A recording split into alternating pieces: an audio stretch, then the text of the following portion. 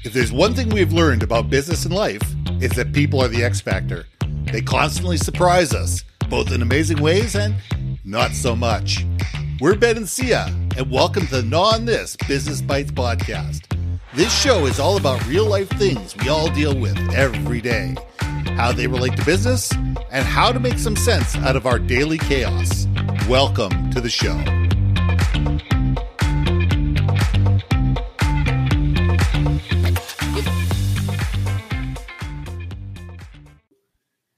And welcome back to another episode of Gnaw on This Business Bites with Ben and Sia.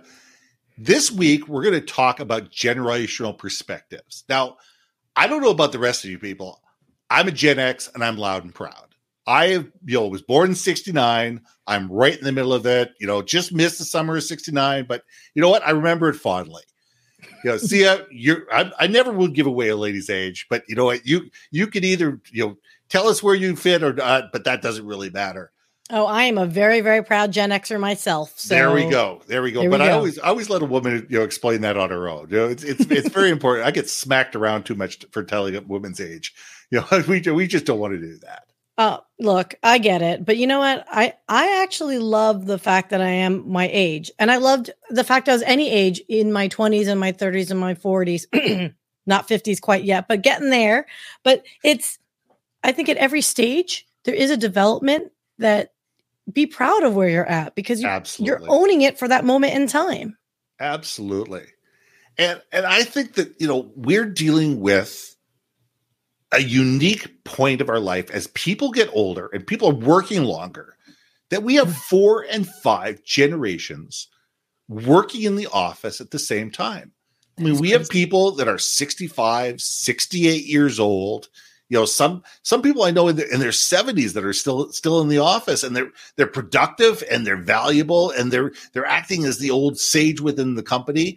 And then you get the young guns that are just coming out of high school, their first job, they're excited, they're technologically savvy, and there's 50 years in between these people. And I think it's an exciting time to be part of any organization that does that, because we need to embrace that every generation has its faults. Every generation has its power. Every generation has things they do well. Every generation has things that they have blind spots on. And the more we can learn from each other, the more we can sit there and say, you know what? I don't know everything. And maybe there's somebody else out there that was born 20 years earlier than me, 20 years later than me. They might have a different perspective on this that would give me some incredible insights. I remember, my first job in sales, and I was probably 18 or 19 years old. And I walk onto the sales floor, and the old guy on the floor was probably in his late 50s, early 60s.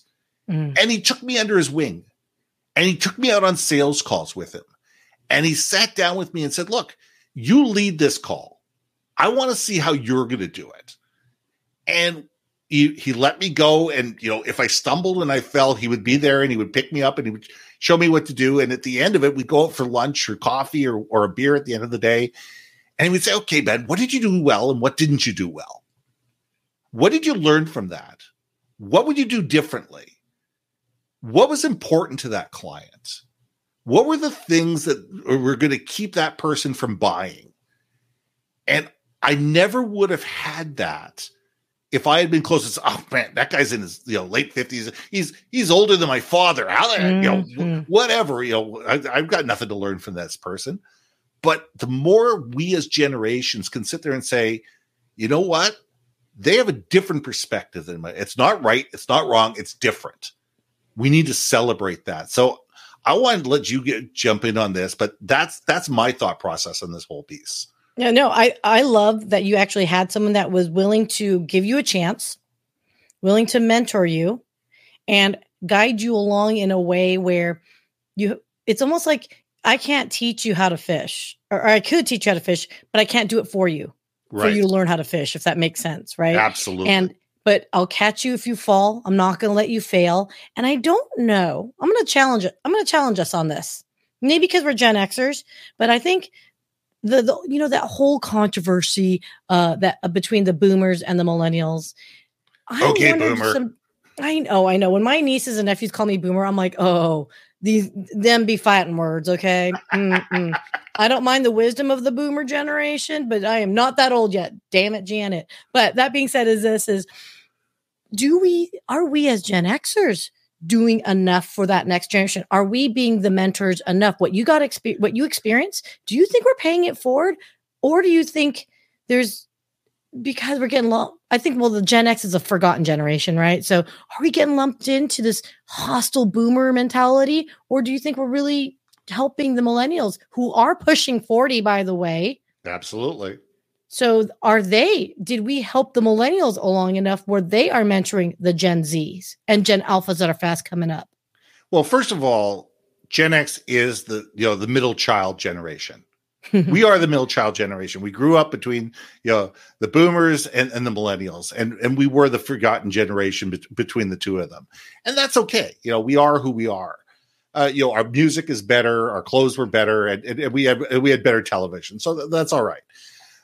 But I look at it and sit there going, personally, mentoring has always been a huge part of me. And I think we should really get into this on a separate episode, but that's a different story altogether. But it's always been important to me to be a great mentor.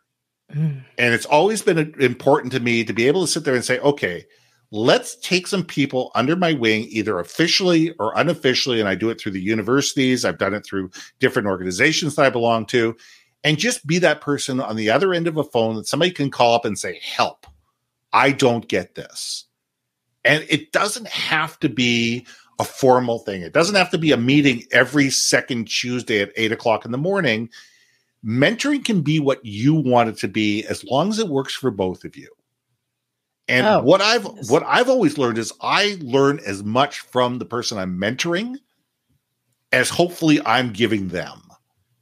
And I think it has to be a give and take situation. It has to be the fact where you're able to sit there and say, you know what? I've been down that rabbit hole. I've fallen flat on my face. Yeah, I've made that mistake. Here's some different ways to think of something. And I think the more we can just be there as a voice of guidance, the better it is. But I'm going to say a caveat to this is that, and this may be another episode that we talk about, is the whole Me Too, where a lot of people my age are terrified to be mentors today, because to be able where someone in their 40s and 50s may have mentored younger women before and help elevate the next generation of young women, we're afraid to be in a room one-on-one with them because you never know how it's going to end up. And I think that there's been a whole shift in mentorship and a whole shift in that type of relationship, because of the fact that people are scared of, what if I say the wrong thing? What if something is misinterpreted? What if somebody hears something and they think you said this, but you actually meant to say that because they only heard half the conversation, and all of a sudden you get reported to HR, and there's all the challenges that go along with that. So there's being a mentor, which I think is important. And the question is, do we have enough mentors? And I think that's a conversation on its own. And I think there's the whole thing of, how do we be mentors in a post-Me Too situation where we can elevate that next generation of women that need help and they need that, that they need that guidance, without being in a position where you feel like you have to be so cautious about what you do that you're not really being effective. I think this could be another, we're going to have to add that to another checklist of our topics, because I think the idea of mentorship, it needs to be reciprocal. I think the tides are flipping in a way, or it's moving, where mentorship is like a bi-directional. So I am looking for a Gen Z mentor, if you will, because the language is different.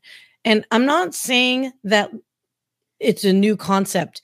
The hippy dippy, the boomers had their own, language. The 80s, someone just posted a meme that was cracking me up. I haven't thought of the word that's tubular in like forever, but the Gen X had their own, language, right? Yes, we did. And each subsequent has their own key words, right? Like my nieces and nephews, they're like, yeah, fam, or yeah, bra. And I'm like, bra? I'm like, I am wearing a bra. And then they're like, no, you're so out of touch. There's just a different nuances, but the sentiment of humanity is the same.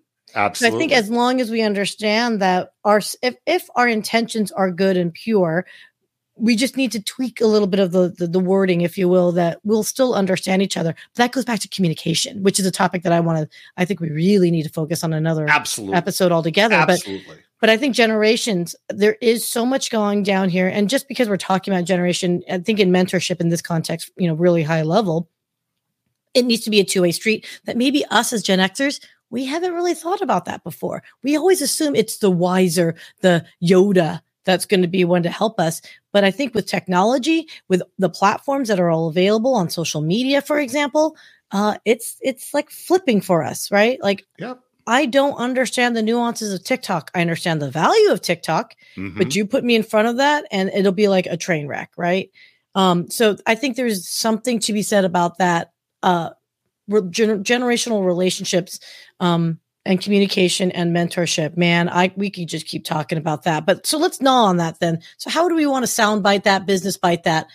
What would you say for today's conversation with generations? You know what? I think we all need to realize that, first of all, we're all human beings. We all need to be listened to, understood, and valued. We all need to realize that every single person out there has something of value and something that they can provide us that we don't know, and an area of expertise that we don't. And I think that if we stop taking a look at somebody as a Gen Z or a millennial or a Gen X or a boomer, guess what? Those labels don't mean anything. People are people. We're human beings first. And if we treat people as human beings and assume we have something to learn from everybody, I think we're all going to be better off. Oh, I agree 100%. I wish I could disagree. We got to disagree more often, Ben. We're too much in the same I hear ya vibe. Well, there we go. We'll get into he said, she said sooner or later in this. Don't worry. Well, we'll gnaw on this a little bit then. So I think that's a great wrap up for this episode, Ben. What do you think? Hey, listen, thanks for joining us, everybody. All right. See ya.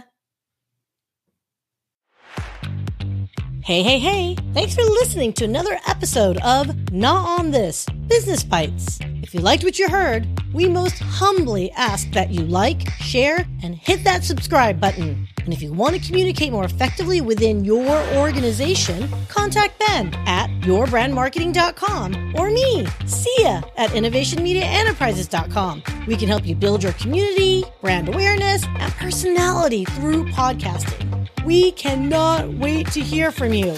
So see you next week for another episode of Gnaw on This, Business Bites.